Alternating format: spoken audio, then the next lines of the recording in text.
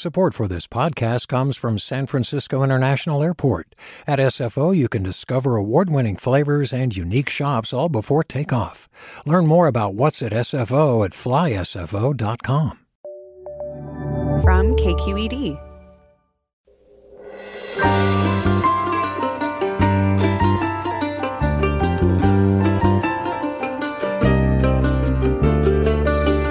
From KQED in San Francisco, I'm Mina Kim. Today, we listen back to Forum's live-streamed event from KQED's new headquarters on October 8th. It featured Joanna Ho, author of Eyes That Kiss in the Corners, about a child's love of her Asian eyes, and YA novelist Lisa Moore Ramey, whose book, Something to Say, centers a Black girl finding her voice. We talked about the importance of young readers seeing themselves in stories, and listeners shared what books made them feel seen. Forum is next, after this news.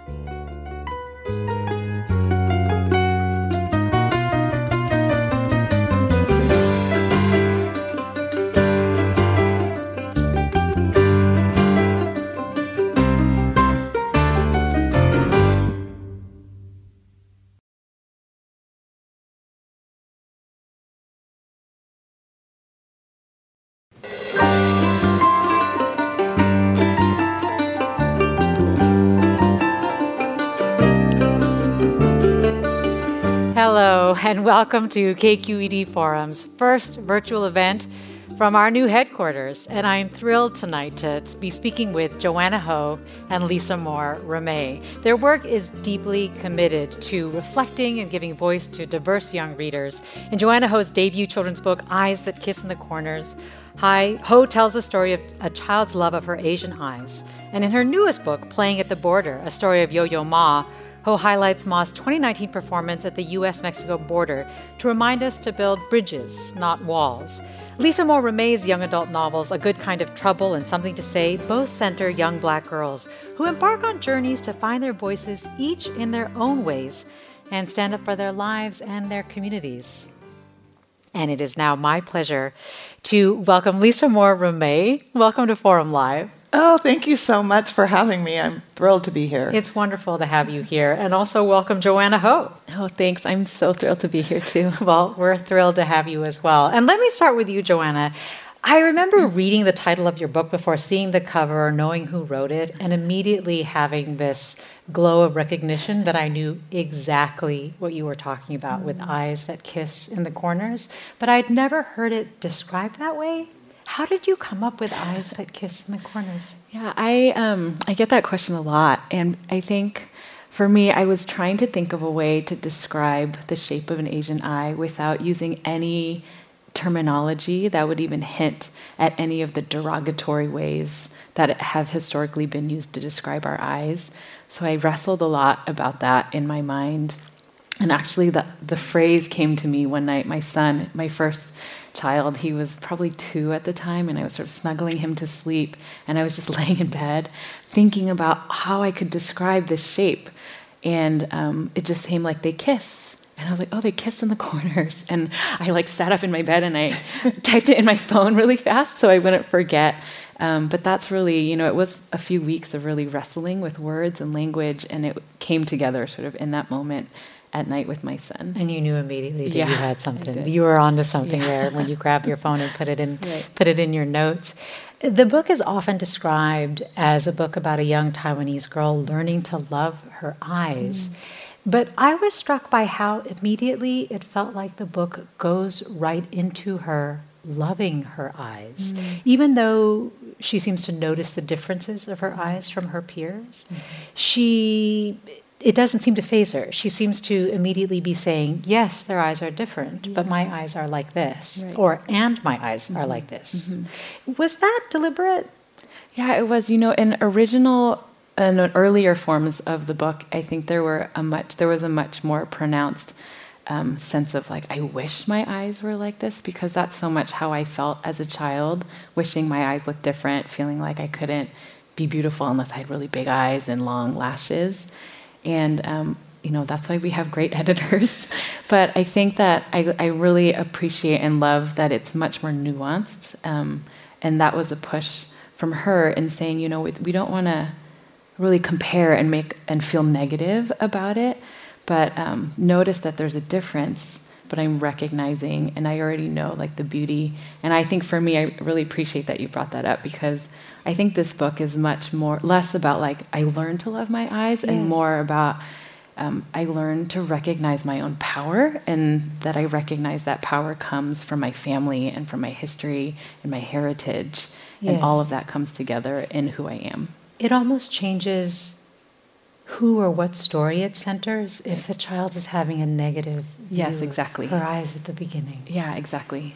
Do you mind reading the first few Sure, pages I'd love of Eyes That Kiss in the Corners? Yeah, of course. So we have Eyes That Kiss in the Corners, and I have to say it's I wrote it, and the illustrations are by Zung Ho, and they're so beautiful. Some people have eyes like sapphire lagoons, with lashes like lace trim on ball gowns, sweeping their cheeks as they twirl. Big eyes, long lashes. Not me. I have eyes that kiss in the corners and glow like warm tea. My eyes are just like Mama's.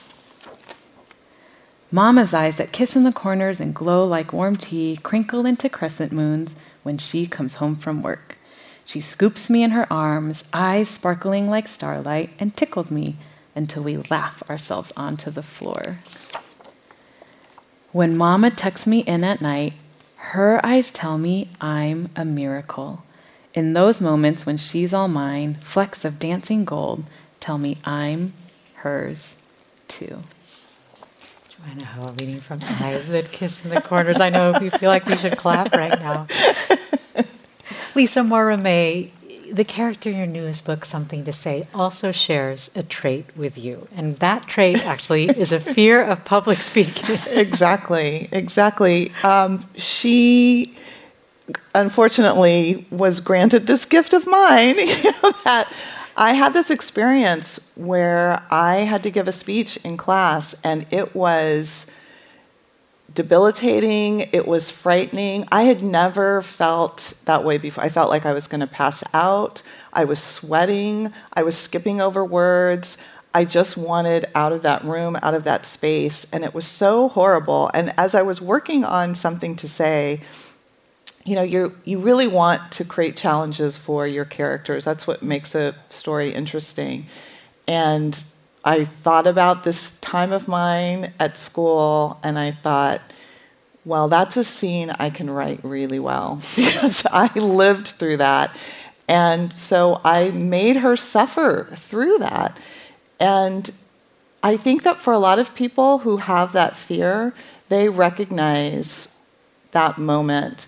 And it's something that it's hard to explain. And people who don't have the fear, they think, well, that's irrational. And what's the problem? It's just a speech. But it can feel like death. It can feel like you would rather do anything other than stand in front of people and have them judge you, because that's what it feels like.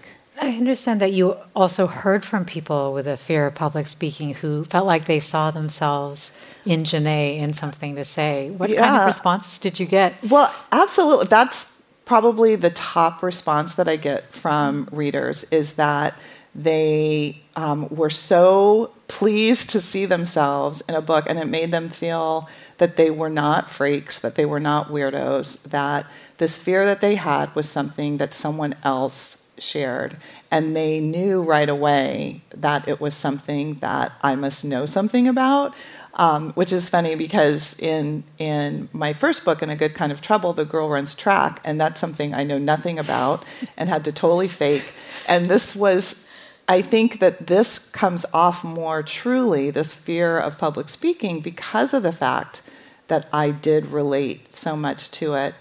And maybe also because of the fact that it's something I somehow, I don't know if I grew out of it or what, but it was something that left me. I don't have that same fear. So I felt that I could speak to readers with some degree of hopefulness and say, this is something that you might overcome.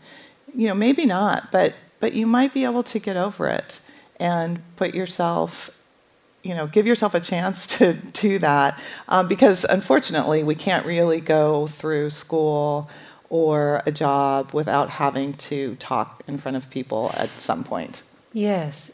So you describe Janae as sort of an oddball, somebody who sees herself as not like everybody else and is okay. That's something that you hear a lot in the book, is that fine with me, right? If I don't have a ton of friends, or if I don't do certain things that people would expect kids my age to do. Why was it so important for her to be okay, to have that constant refrain, even as family and others around her are pushing her in a different direction? I love that question because it was really important to me. And I think it was because I've read a lot of books, I've seen a lot of kid movies where it seems that the point is, if you're an oddball, by the end of the movie, you won't be. Yes. By the end of the story, you'll be fine, and we'll have fixed you in some way. Had the makeovers. Right, exactly. And I thought, that's not necessarily what everyone needs. Sometimes it's okay to be different. And I think the older that I've gotten, the more unusual, interesting people I've met. And I have such an appreciation for oddballs. I think those are the people with really interesting stories.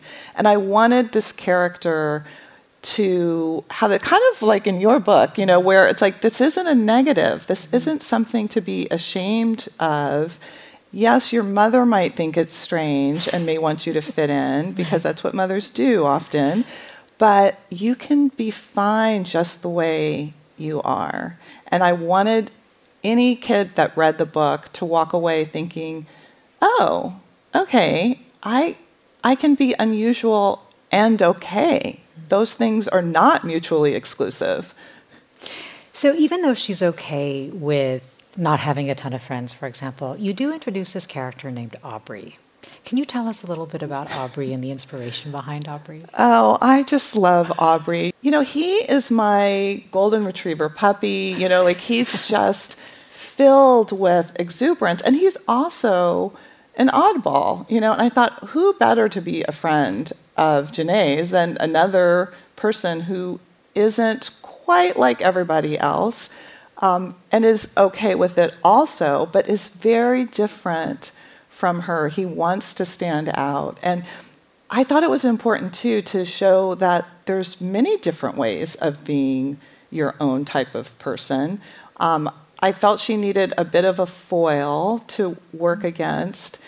And he was just fun to draw. I felt really drawn to him. I had a slight personal connection to him in that I had a cousin who died really young from leukemia. Oh, I'm sorry. And it's one of those things that it happened very long ago when I was very young myself. And there's so many more cases of children surviving childhood leukemia. And I love that. So that was something, too, that I thought, this is something that I want to shine a light on a little bit in the story, because it's a special thing for kids to know, too, that, some terrible things are survivable. You're listening to Forum's live-streamed event on the evening of October 8th with writers Joanna Ho and Lisa Moore-Ramée. I'm Mina Kim. We'll be right back after a short break.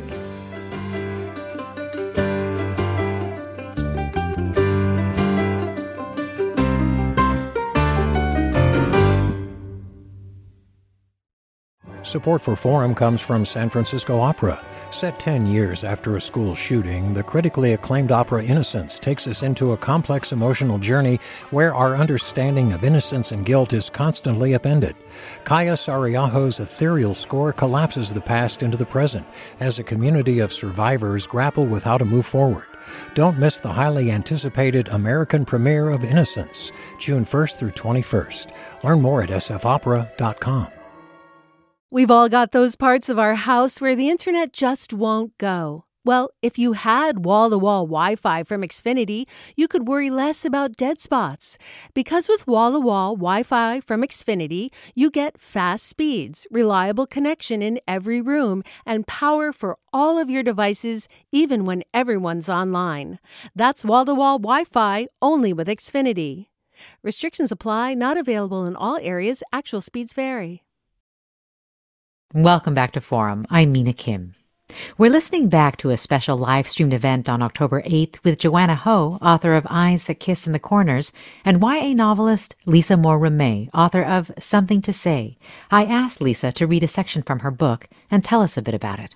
So one of the things that's a little bit strange about Janae is that she really does think that she can control things with her mind. She thinks that she can make people do what she wants them to do if she just thinks it hard enough. And she's told Aubrey that she can do this, and Aubrey doesn't believe her. But she's been told in class that they were going to give a speech, and then the teacher changes his mind, and she's certain that she made him change his mind.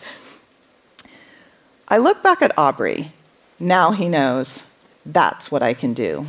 For the rest of the period, I watch my hand write line after line of thoughts about a girl whose mother has button eyes, a girl who is sometimes a little invisible. I think about mice and spiders and Malcolm and G and my dad and wanting something too much. When the bell rings, it makes me jump. I quickly gather my things together so I can get to my last period, but when I get out into the hallway, Aubrey grabs my arm. "You did not make Mr. Humphreys not assign a speech," he whispers. Well, tries to whisper, but he's so aggravated, his voice is husky but loud, and a few people glance over at us. I guess this is what being friends with someone means, them knowing what you're thinking before you've said a word. "How do you know?" I ask. "Janae, I have to get to class," I say as I pull away. I've done awful things with my mind, and being sorry doesn't cut it. But making Mr. Humphreys change his mind about us giving speeches today, I'm not sorry about that at all. Lisa Moore-Ramée reading from Something to Say, and I should remind listeners and viewers that we are talking about the importance of representation in children's books, young adult novels with Lisa Moore-Ramée and Joanna Ho. And we invited our audience members to share their reflections on books or novels where they felt seen. So some audience members, some listeners did in fact share reflections ahead of tonight's program, and I'd love to play a couple for you now. I'm Anne. I was a voracious reader growing up. I finished probably 3 or 4 books a week, every week, from the time I was in 4th grade until I graduated from high school. But I never really saw myself fully reflected in any of the kids and young adult books that I read. I grew up in a small rural town in western Michigan. It was a town of 4,000, and my family of 5 comprised a full third of the total non-white population in the town. So I never really saw myself in any of these books I read. This was the late 70s and the 80s, and I don't know if it was because there were simply no books being written for kids and young adults at the time that featured Asian American protagonists, or if it was just that my hometown library didn't have them on the shelves. But all I saw, I saw aspects of myself in plenty of the books I read. In the irrepressible and flawed Ramona Quimby from Beverly Cleary's books, and in the stubborn and loving Meg Murray from Madeleine L'Engle's Wrinkle in Time. But it wasn't until I got to college that I actually read a young adult book that featured an Asian American character, and it was this book, Finding My Voice by Marie Lee.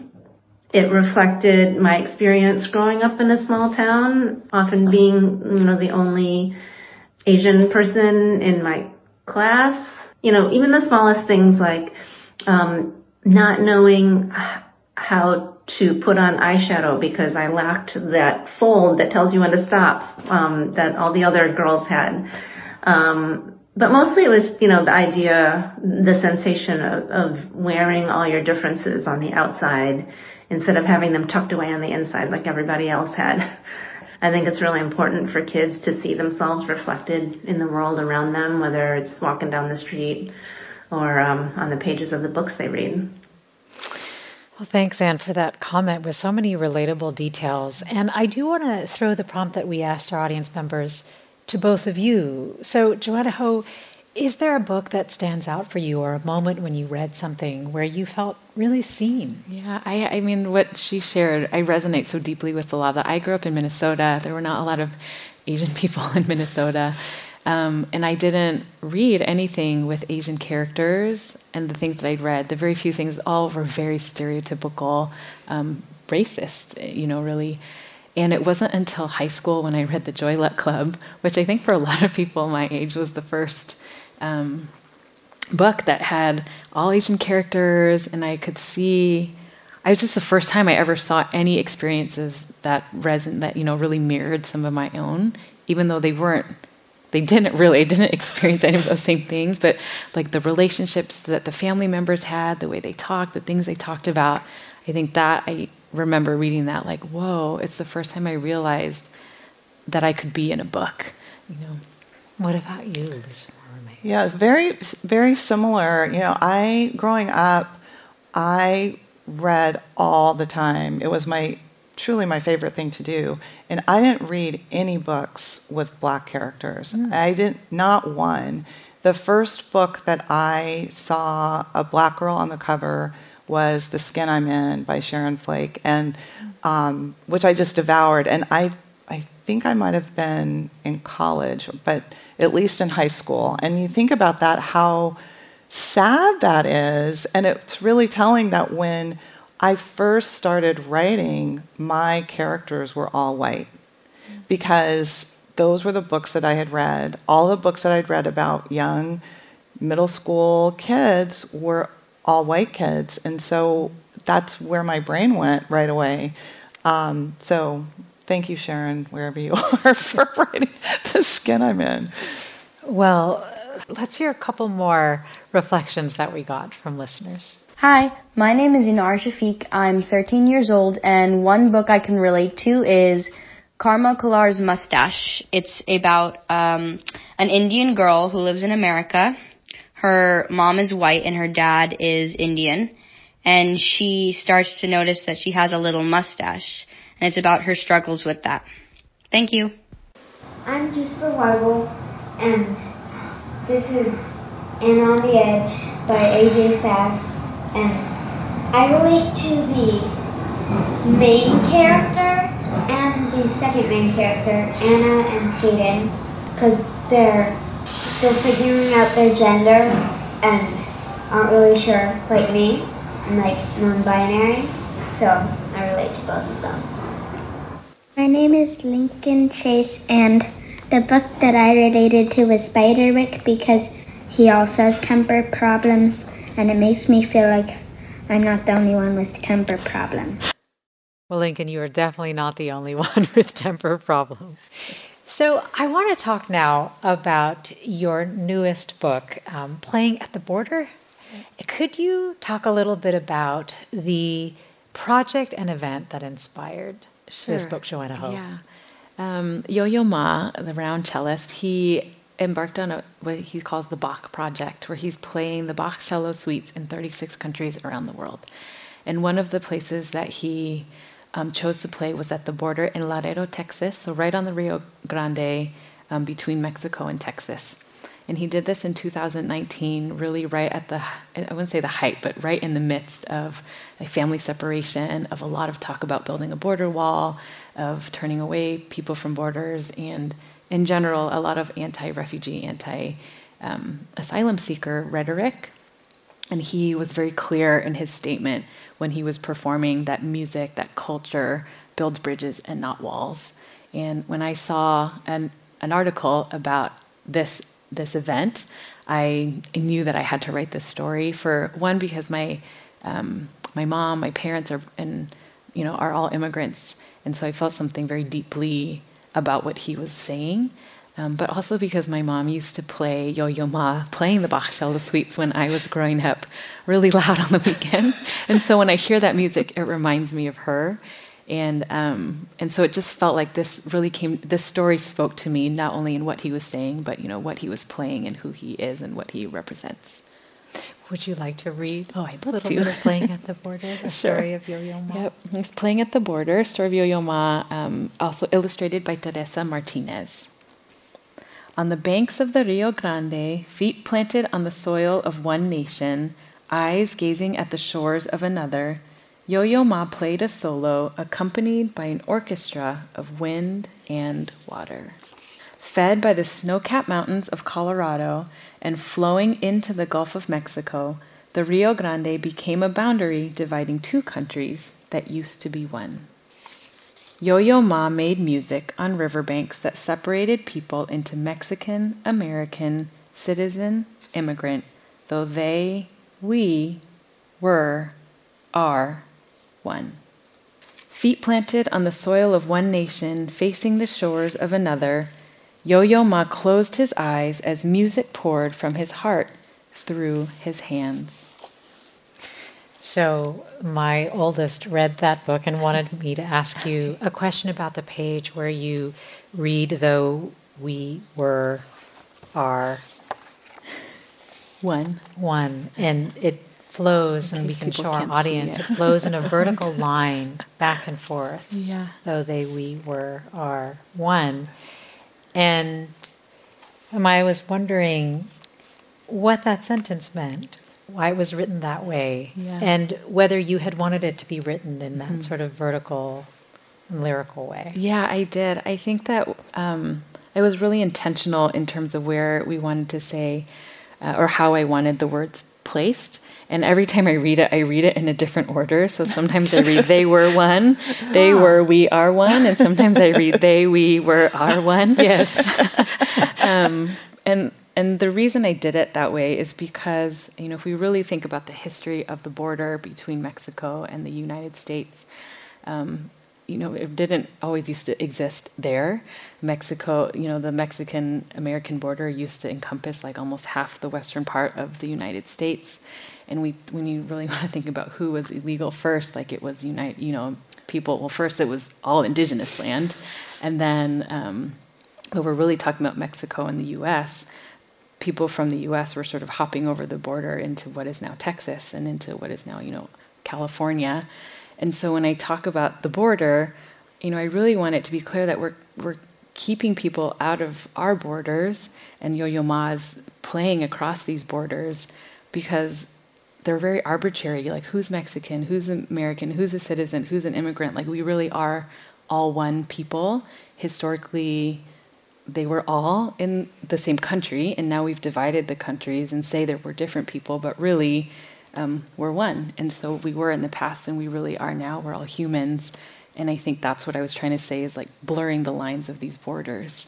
We're talking with Joanna Ho and Lisa Moore Ramey about their work, which centers and encourages self-love, the experiences of children of color. It celebrates multiculturalism and immigration as well.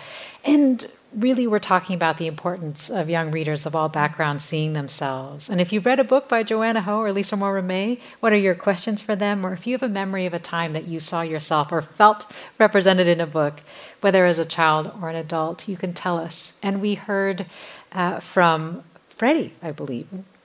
Hi, I'm Freddie, and I'm 7 years old. And I relate to Anne from Anne of Green Gables because she makes big imaginary world inside her head, and I do the same when I'm falling asleep or when I'm in the window seat to pass the time. Thanks, Freddie.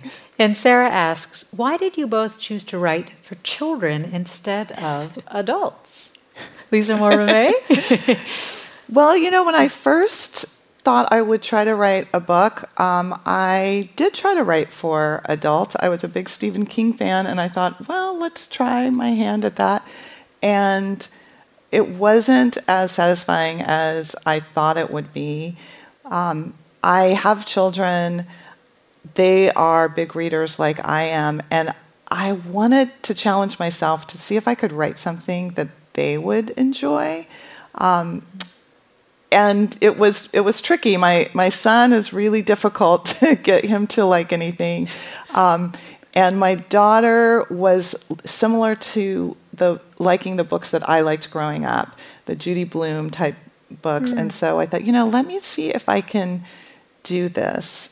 I think that I thought stupidly that it might be easier to write for young people. That is not true at all. I found out really quickly that wasn't true. But I did fall in love with the genre. I love writing for kids. It makes me happy. I like meeting those readers too. So I think that's just the sweet spot for me. And those are the voices now that I hear in my head when I sit down to tell a story. Oh. What about you? I'm laughing because when I first started writing picture books, I also thought, sometimes you read them, you're like, anyone could do that. And then you're like, oh, just kidding. It's actually really hard.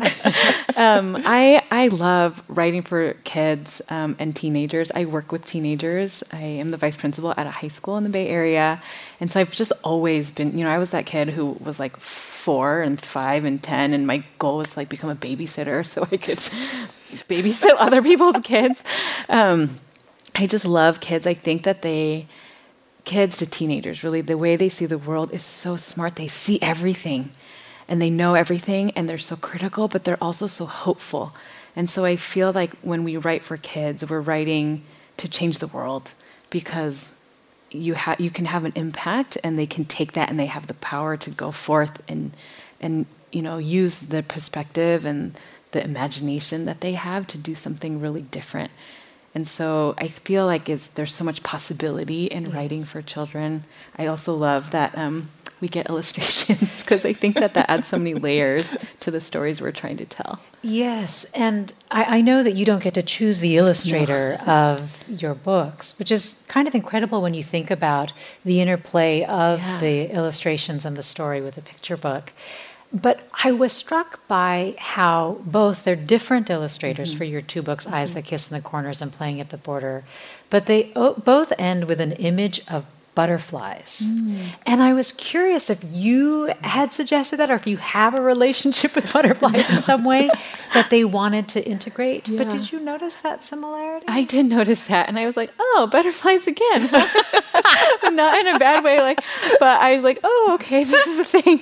But no, I love, to your point of not being able to choose the illustrator. Yes. I think there's a sense initially of being like, oh, I'm letting this thing, my baby, go. But what I've really learned is that there's something really beautiful that happens when, you hand over your words and someone takes them and makes them their own and adds all these layers to the story that that I didn't even think of, or to deepen it in some way where the words come alive and have even more meaning.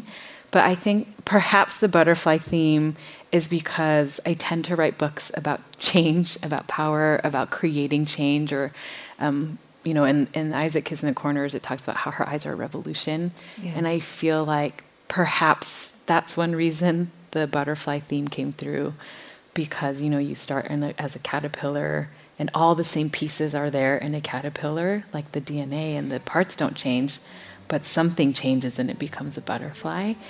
And so I think in some ways both books follows a theme like that. You're listening to my conversation from last week with writers Joanna Ho and Lisa Moore Ramée. More after the break. I'm Mina Kim.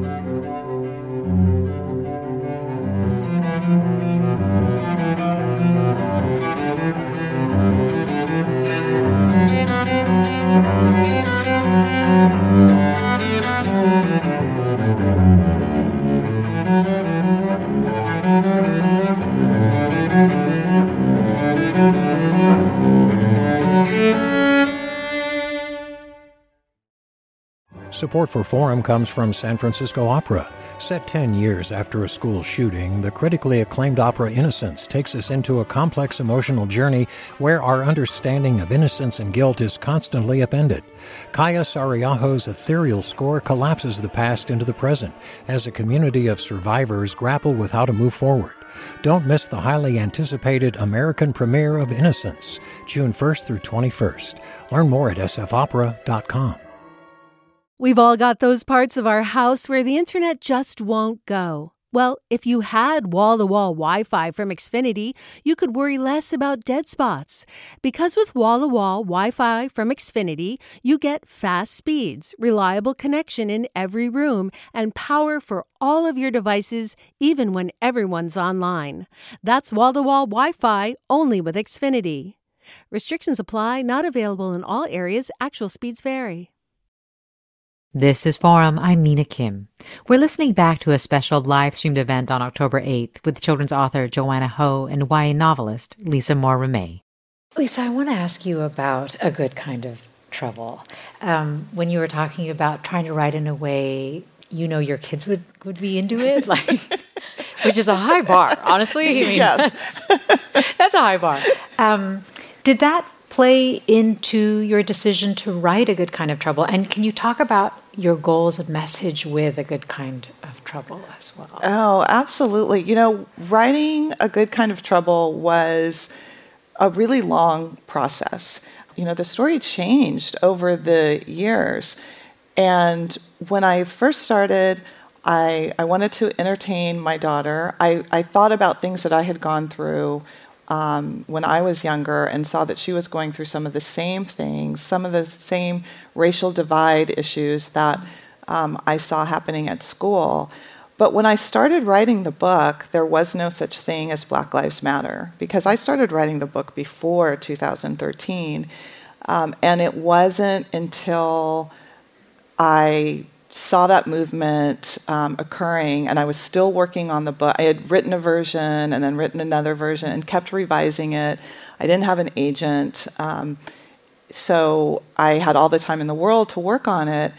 And it started becoming really clear to me that I needed to start changing what the book was about, because I was writing a contemporary story about a young Black girl living in Los Angeles that would be seeing these images on television the same way that I was. She would be seeing the marches, she would be seeing the protests, and disturbingly, she would be seeing evidence of police brutality against Black people. And that's a hard thing to live with when you're Black yourself and you're young, and it seemed so important to include that in the book.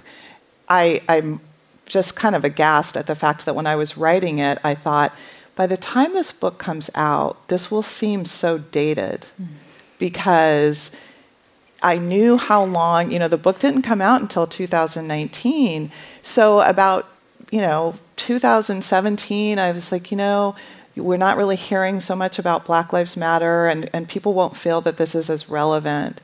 And then I was kind of horribly proven completely wrong about that, and got a lot of messages from people saying how timely it was.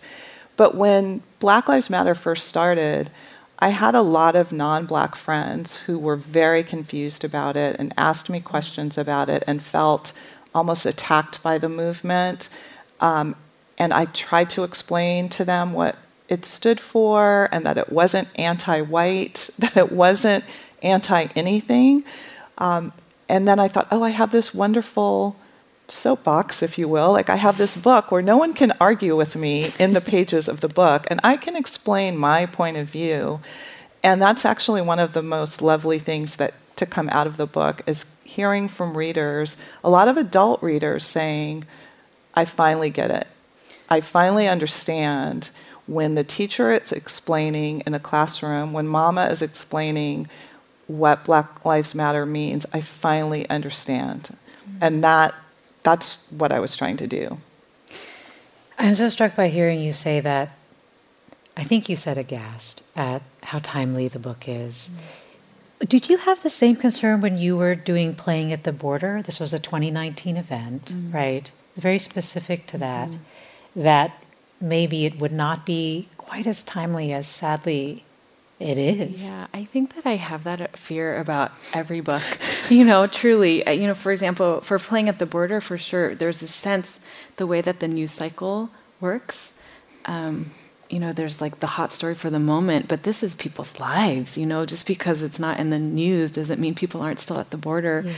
And unfortunately, when I wrote it, we were talking about family separation. And then the week before my book came out, we were talking about Haitians coming across the border and being met with whips and border patrol on horses. And the reality for me is that the more I did research, and I've been continually doing research for future projects, is I've learned that the Border Patrol was created to keep out Chinese immigrants who are trying to come to the country who are illegal because of the Chinese Immigration Act. And so the policies we have at the border were actually, about policing and about raids and deportation. That all actually started to keep out Chinese people. And so that I didn't even know when I wrote this book. But I think what's sad to me is that books like ours are timely, and they continue to be timely because there are so many things that we need to continue to change and to push against, not only in our country, but in the world. For Eyes That Kiss in the Corners, when I wrote this book, I thought, nobody's going to read this book. I used to think, I would just be like, if one parent or one child just knows that this book is here, I would be so grateful. Because it took over 1.5 years to sell this book to a publisher. And so you just get this idea, like, nobody wants Asian stories. And so for it to have the reach that it's had, it's truly mind-blowing. But I think it gets to that question of timeliness, where in some stories, it never feels timely because you've never seen it. Yes. And then other stories are too timely all the time because things don't change. What have you found helpful in dealing with rejections or dealing with this incredible story that you want to tell that no one wants to pick up? I think it's just to keep writing. I think that's the thing, is I think writing is a little bit of a painful process. It's like lots of rejection all the time. And then critique, once it comes out. And so I think it's just believing. You have to believe deeply in the stories you're trying to tell. Yes. And you believe in them even when people say they don't want them, and just to keep writing. I think you're starting to answer Neha's question. Neha asks, do you have any advice for aspiring writers who would like to become published one day? And Lisa, similarly, how have you dealt with the process, right, of trying to get your story out there? And what is your advice for aspiring writers or YA novelists? Oh, the main thing is that you have to not give up. One of the best piece of advice I heard when I was dealing with, year after year of rejection and so many passes from agents, is the difference between, the people who make it as authors and the ones that don't are the ones who don't give up. That's the only difference. And I thought, if that's true, then I can become an author because I won't give up and I'll just keep working on it. Now, there are other things too. The other big thing is that you have to be willing to listen to criticism. You have to be willing to listen to feedback, which means you have to be brave enough to share your words with people. And that can be terrifying.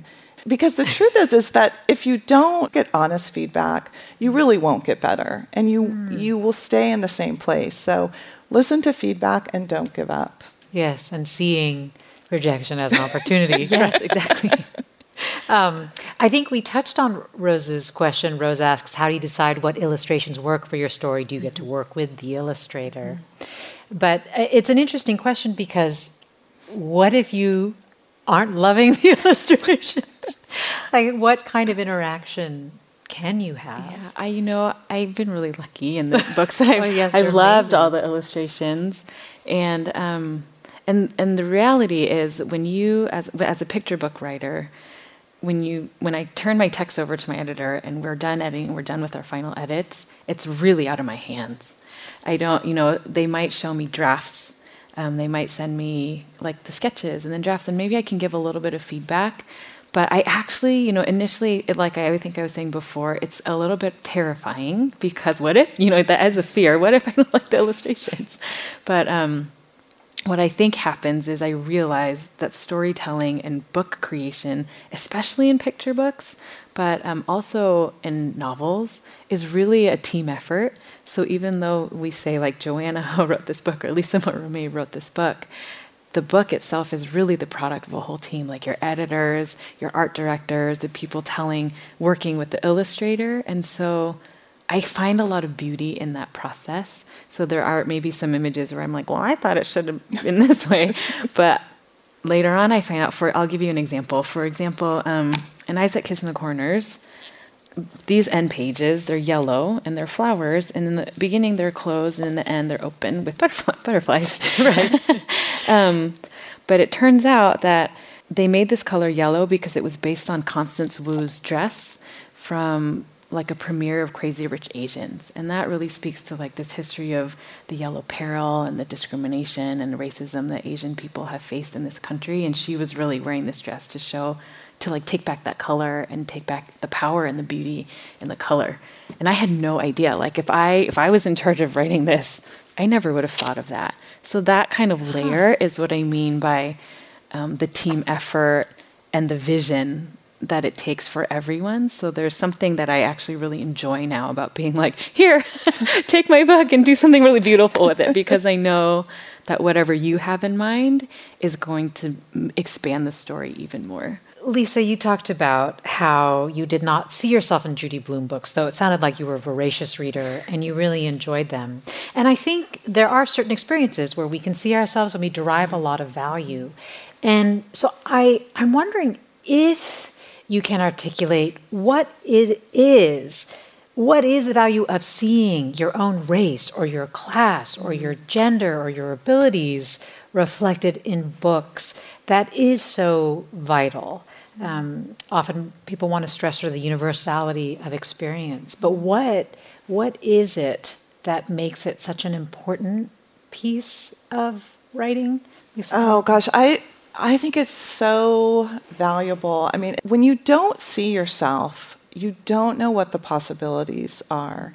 You're so limited, and you don't even realize, I think, that you're limited. And you go through life thinking you can be only one thing. You also go through life with people looking at you as if you can only be one thing, because their experience has been very limited. For some people, the only person of color that they might have met is in a movie or a commercial or something that is not truly representative.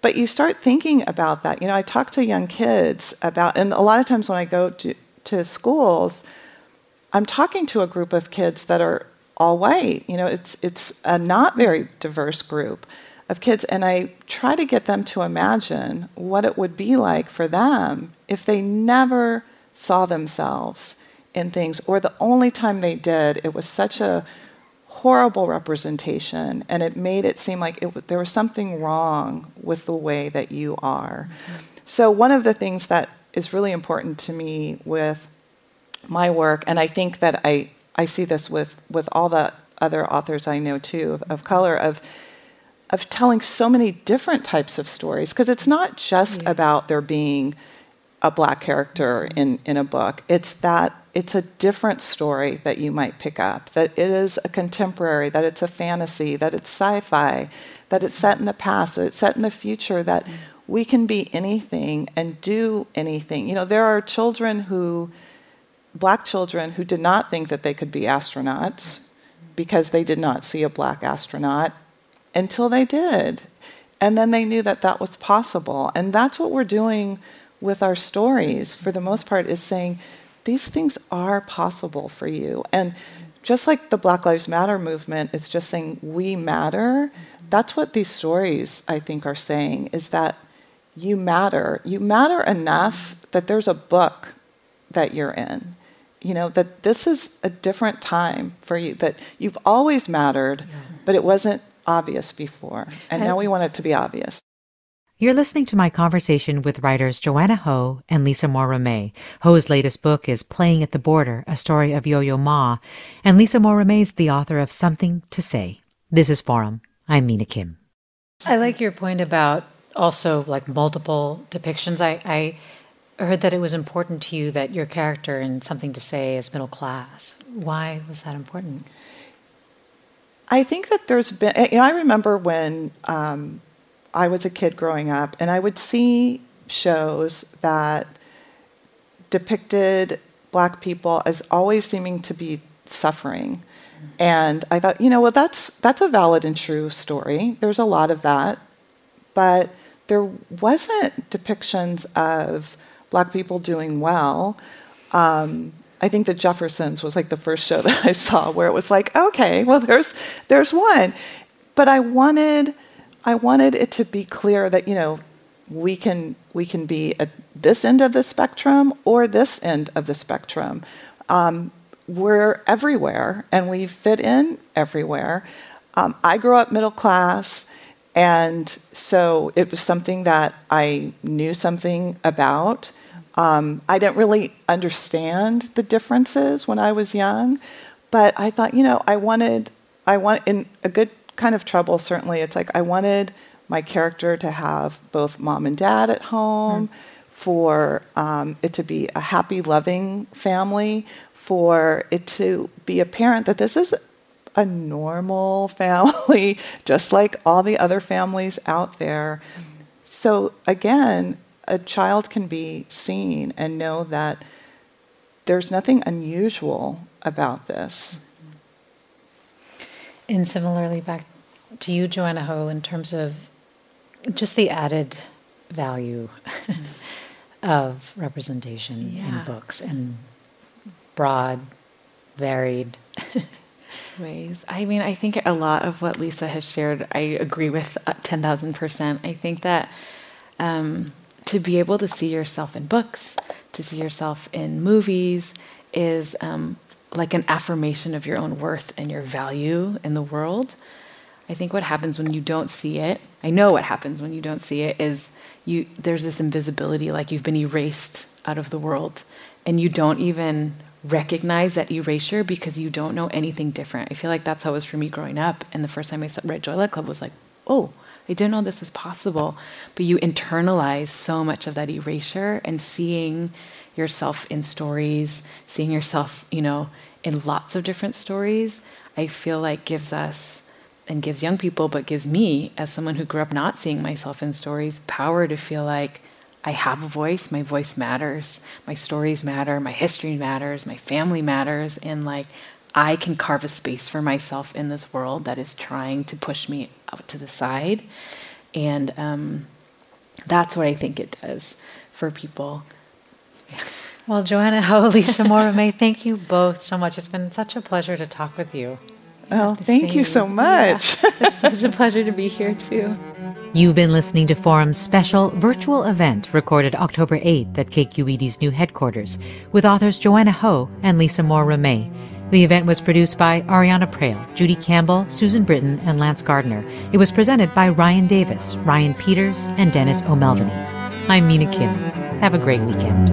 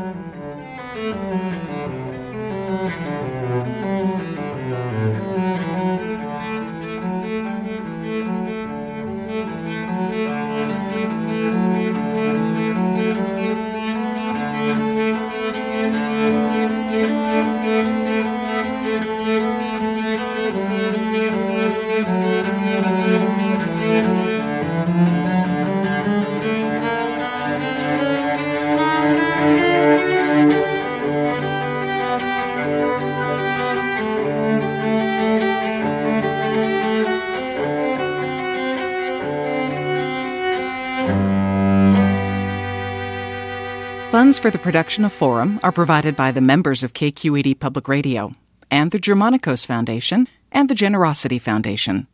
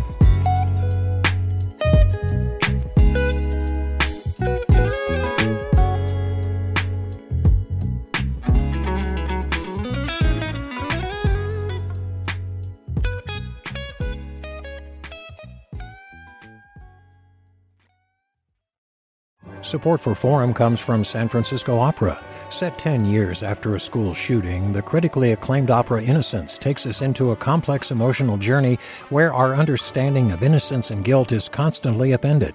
Kaya Sariaho's ethereal score collapses the past into the present as a community of survivors grapple with how to move forward. Don't miss the highly anticipated American premiere of Innocence, June 1st through 21st. Learn more at sfopera.com.